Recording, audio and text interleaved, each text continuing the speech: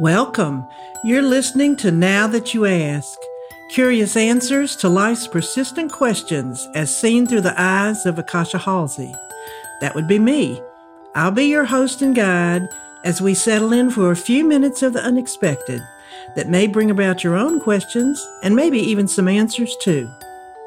Thanks so much for joining me. Now let's get started with the show. Never be so focused on what you're looking for that you overlook the thing you actually find. Ann Patchett. The title of this piece is Missing. I was on my way out the door heading to the garage to get to my writing group early for once. As I struggled to find the garage door opener, hereafter referred to as the GDO, I cursed, and not for the first time, the person who decided to make the inside of a large bucket-style purse black. I need to be a bat to find anything in there. The GDO is not that small, so sorting through the contents of the purse should enable me to find it if I just slowed down. Well, I need to take this time to mention slowing down and paying attention are just not my strong suits. My fingers moved over and rearranged the contents several times, and still I didn't find the GDO. Cursing again a little louder this time and talking about the entire experience to the cat, I emptied everything out on the kitchen counter. No GDO. I'd already lost my backup GDO the night I found out my daddy was dying and I needed to fly to Alabama. Some part of me decided I didn't need that in my travel purse, so I put it in a very safe place, most probably the garbage or some other receptacle I empty weekly. It's never resurfaced, so I must have done a really good job. So what suddenly seemed to engulf me was a panic I tried to reassure myself was completely over the top. I thought I remembered rushing into the house sometime in the previous days, throwing the GDO on the counter and thinking to myself, that needs to go in my purse. I had not gone out the day before, so I assumed this was the last time I entered the house from the garage. Over and over I emptied the purse, shook it upside down, and cursed myself.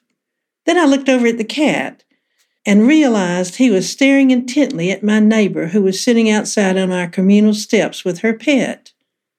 Realizing I'd been cursing out loud for several minutes, I decided to pretend this was normal and let her in on my situation. She suggested trying her GDO, but it turns out that although the locks look exactly the same on the outside, her key doesn't fit my door. Good for theft protection, not so good for this situation. I called the garage door company, was on hold for 15 minutes, and realized that was probably a black hole. I called my writing teacher to let him know I might be a little late. Then I called the local garage door companies.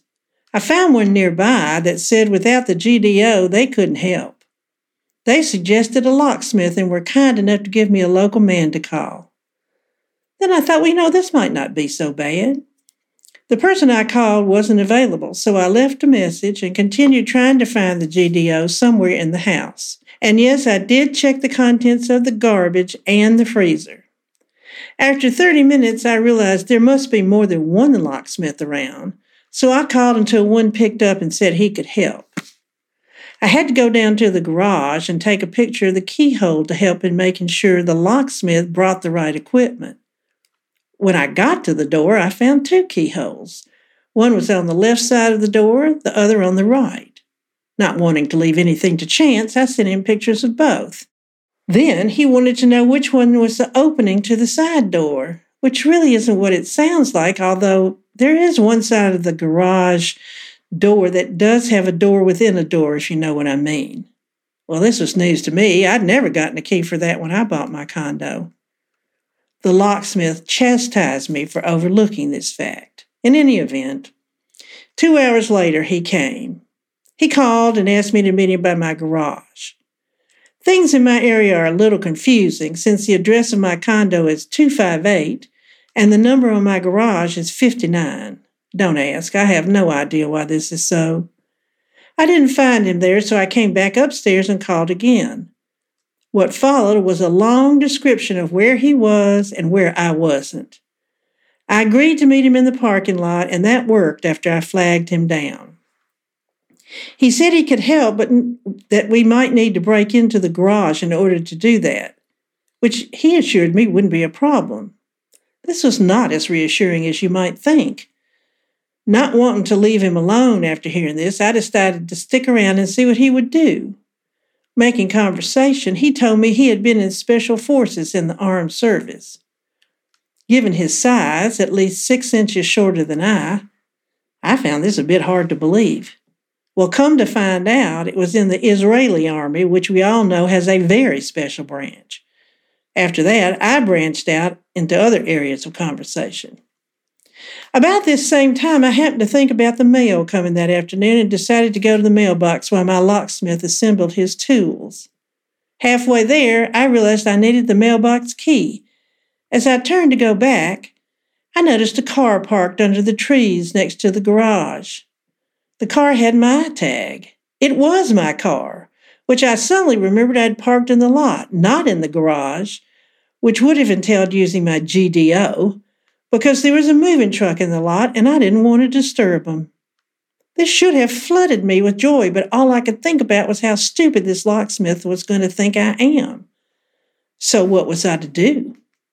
I simply went back to the garage door and produced the GDO, which I told him I had found, sans explanation of where it was, and had him install a new lock with a key that would allow me to enter the garage door should the electricity go down.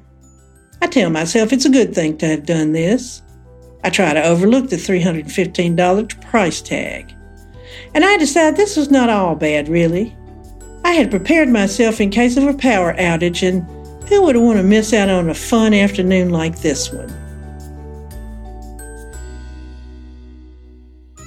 Thank you for listening to Now That You Ask. I hope you found this episode insightful and perhaps entertaining too.